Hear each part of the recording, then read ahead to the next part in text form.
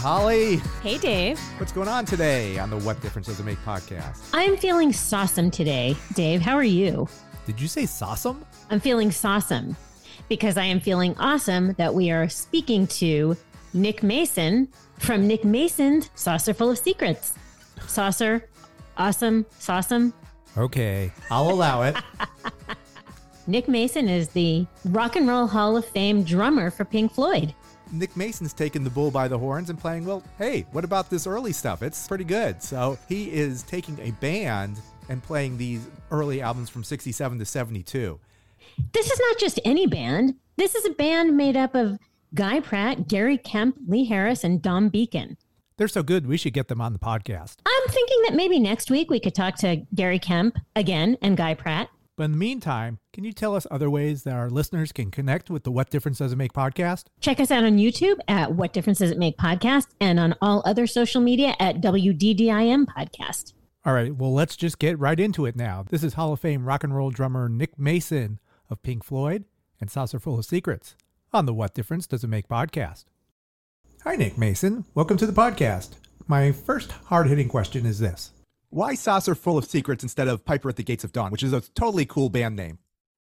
Yeah, Pipers at the Gates of Dawn would have been rather good. I think mainly because it indicates that we're sort of crossing over between the Syd Barrett thing and what we went on to do after that. And also, I guess, because it's probably my favorite Floyd album of all anyway. Why is that? That's kind of a weird point in Pink Floyd's early career. Well, I think it sort of sets, it sets out an idea of where we're going to with the title track in particular. But it also contains Set the Controls, which is one of the most interesting songs in the entire Floyd repertoire for a drummer to play using the mallets and so on. I also think the Goodbye to Syd, the track with the brass band on, is just still so moving and so just fits Syd leaving really well. I don't care if the sun doesn't shine, and I don't care if nothing is mine, and I don't care if I'm nervous with you. I'll do my loving in the winter.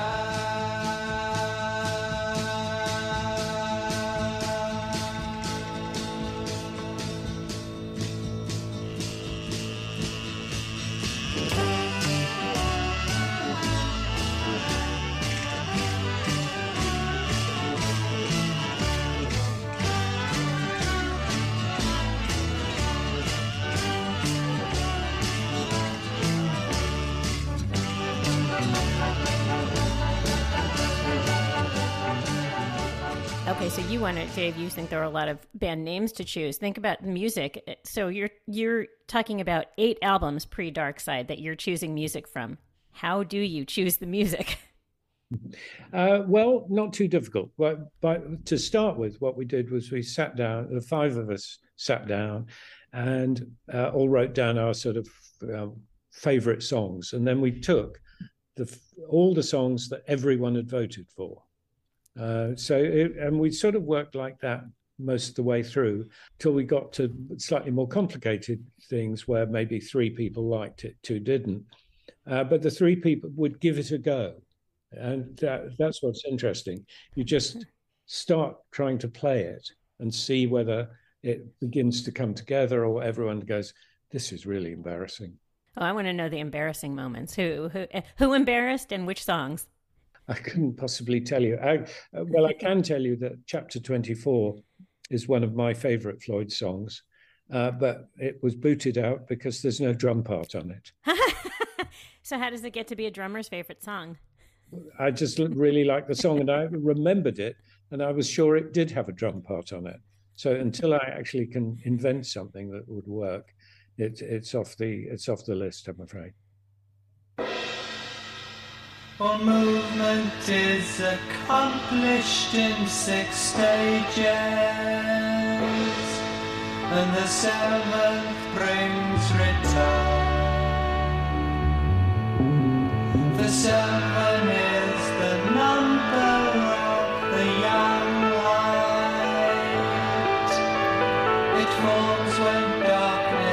is increased by one. Change, return, success, going and coming without error. Action brings good fortune, sunset.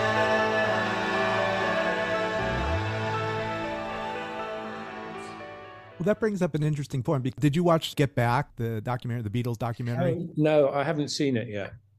During the documentary, you watch Paul and John kind of hash out a song, or there was one point where Paul's trying to he's starting to play Get Back, and Ringo's just sitting there and very, very patient. He doesn't say anything much. He's just there and just kind of observing what's going on. And then all of a sudden it slowly comes together. And then, Ringo gets an idea and steps behind the drum kit. I kind of get the feeling that's what is that kind of how it worked with Floyd? How did you find your part? Yeah, well, there are different songs were written in different ways, but certainly in the studio, yes, that's something someone pointed out to me. They said what is similar is that no one's telling Ringo what to do. And that was the same for me. The others never really told me what they thought should happen. It was left to me to do what I thought was right for it. And I did like Charlie Watts describing being in the Rolling Stones. He said, basically, it was something like 2 years' work and 40 years waiting around. Yeah. Actually, I didn't think I realized this, but in the 60s, and actually in the early 70s, you were pumping out these albums, one or two a year. It was crazy. You don't think of that with Pink Floyd. You think of them, meticulously, like just waiting for that perfect moment and just to be patient. And, but that was not the case. People got through a lot of work in those days. And then by the time we got to later on, I can't remember how long it took Fleetwood Mac to make Tusk, but it was something monumental, like sort of 3 years of mainly sitting around in the studio waiting for an idea to come by. So how long did this band, how long did you percolate on this? So this band, you started in 2018. The time scale for it was Lee going to see Guy, then coming to see me, which must have taken a week, and then an agreement to go and rent a rehearsal studio the week after.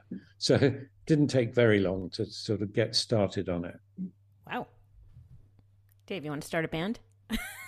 Yeah. No, you're right. Yeah.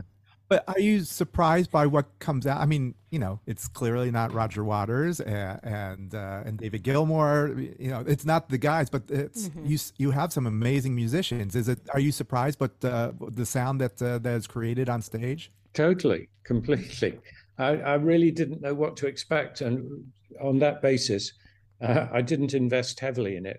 We only took 2 days of rehearsal studio time, which is not expensive. But what was great was that I would think by the end of the first day, we all went, this is definitely going to work. We like it. It just went from there. And well, I wouldn't really feel comfortable listening to the first gig we did, but it seemed to go very well. Now it sounds pretty average, but it's amazing with the good musicians how quickly you can turn it into something really good. You mean the first gig sounded pretty average, not now? Yeah. No, we seem to have got the hang of it now. Yeah, and so what is it like to, as a drummer, usually they loom in the background? I mean, Floyd is not known for their personality. It's just the musicianship for the most part. Now you're the main focus. It's Nick Mason's Saucerful of Secrets. Yeah, finally, right? I'm the leader. Yes, it's fantastic. I realize why Roger is how he is. I'm trying to learn. So you'll be front and center when we see you. Absolutely, probably out in the audience. Indeed, are the drums out front, or where do you place yourself? No, sort of. We're not going mad here. Okay. Well, who was it who had a drum kit suspended from the ceiling? Oh, Tommy. Tommy Lee. Yeah. Oh, yeah, I can see that. No, we're not going there. All right. I can assure you. Some spinning. No Grateful Dead 30-minute drum solos or anything like that? Fortunately not. I'm far too old to do that sort of thing. By the way, how is I mean, a lot of drummers have back issues at this point, and you're still going strong. You're still feeling great, and Yeah. Well, it's partly from spending 50 years not working too hard. Lots of slow songs. That's the other trick. Nothing faster than my heart rate. Okay, we are talking with Rock and Roll Hall of Fame drummer Nick Mason of Pink Floyd on the What Difference Does It Make podcast. We're going to take a break right now and be right back.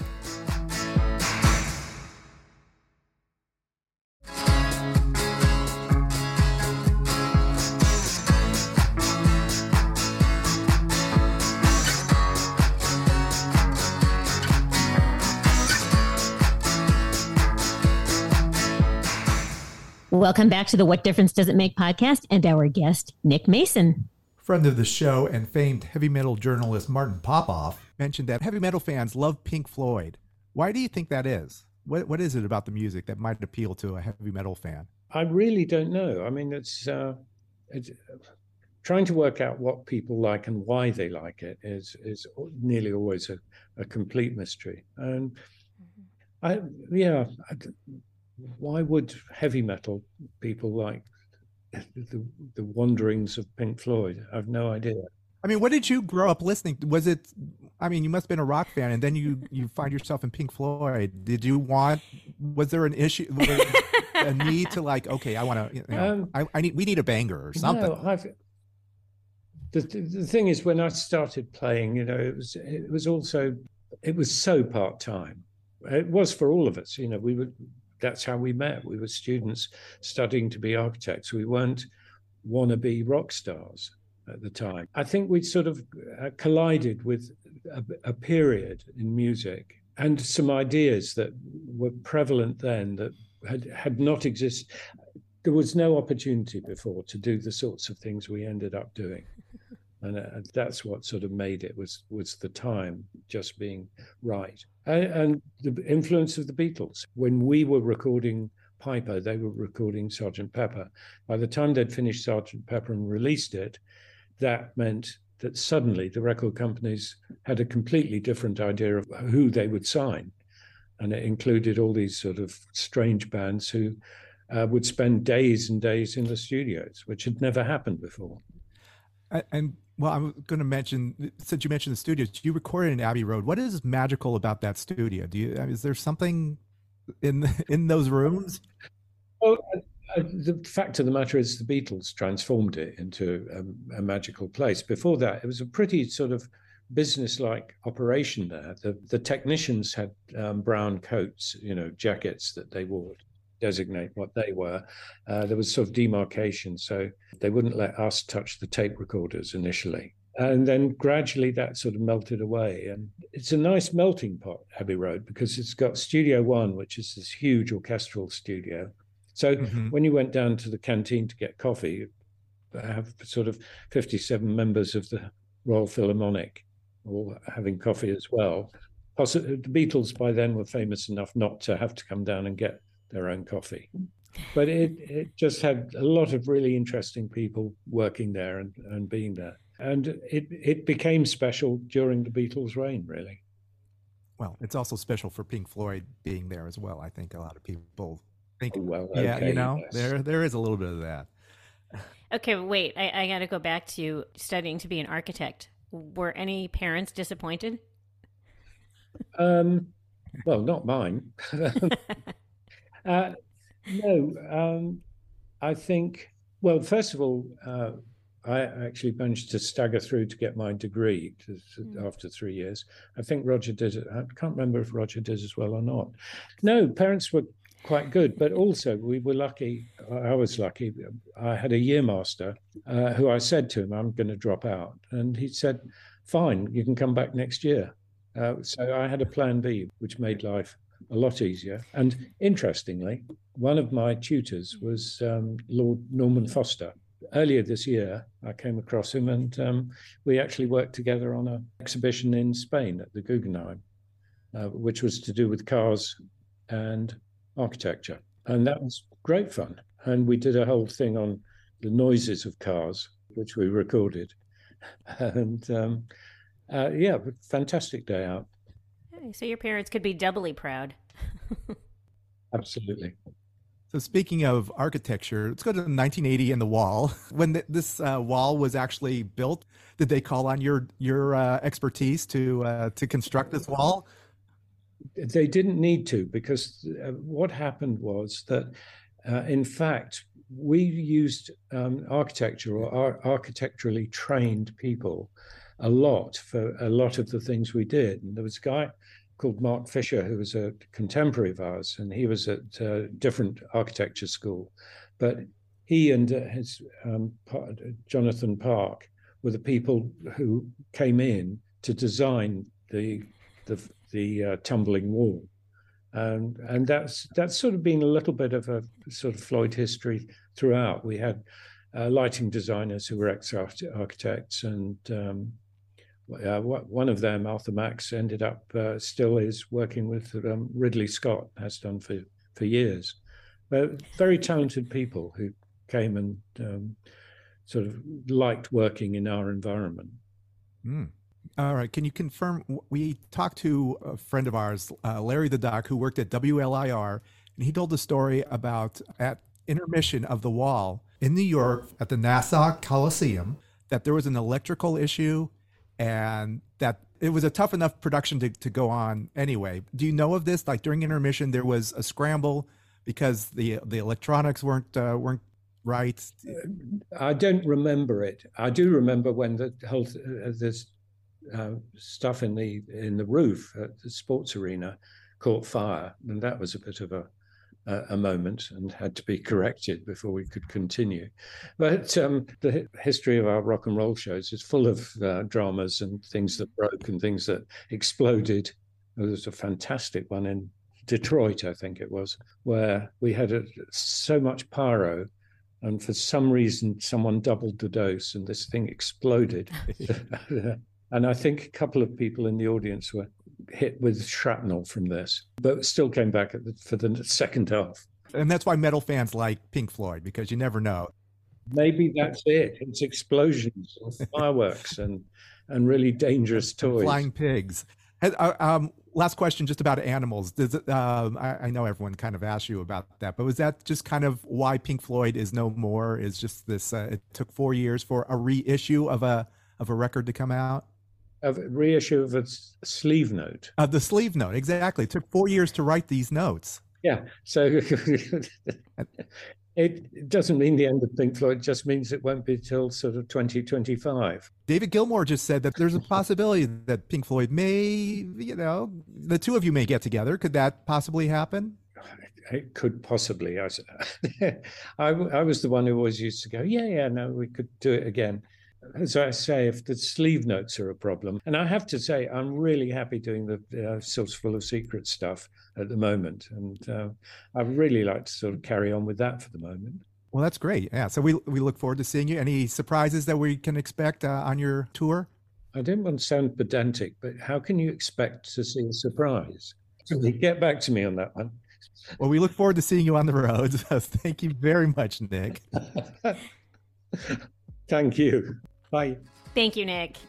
So, a quick chat with Nick Mason, the Rock and Roll Hall of Fame drummer of Pink Floyd, but still pretty exciting to talk to royalty and to learn about A Saucerful of Secrets. I keep saying A Saucerful of Secrets because that's the name of the album.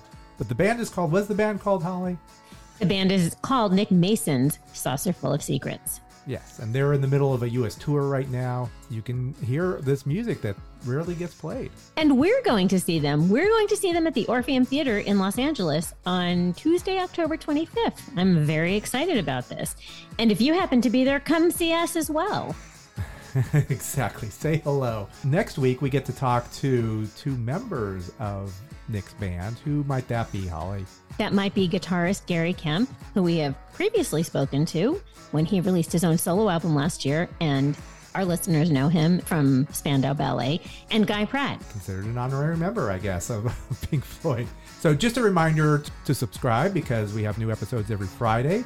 And where can they find us on social media? At WDDIM Podcast and on YouTube at What Difference Does It Make Podcast. Sounds great. So then, until next time, this is Dave. This is Holly. Check you later. Over and out.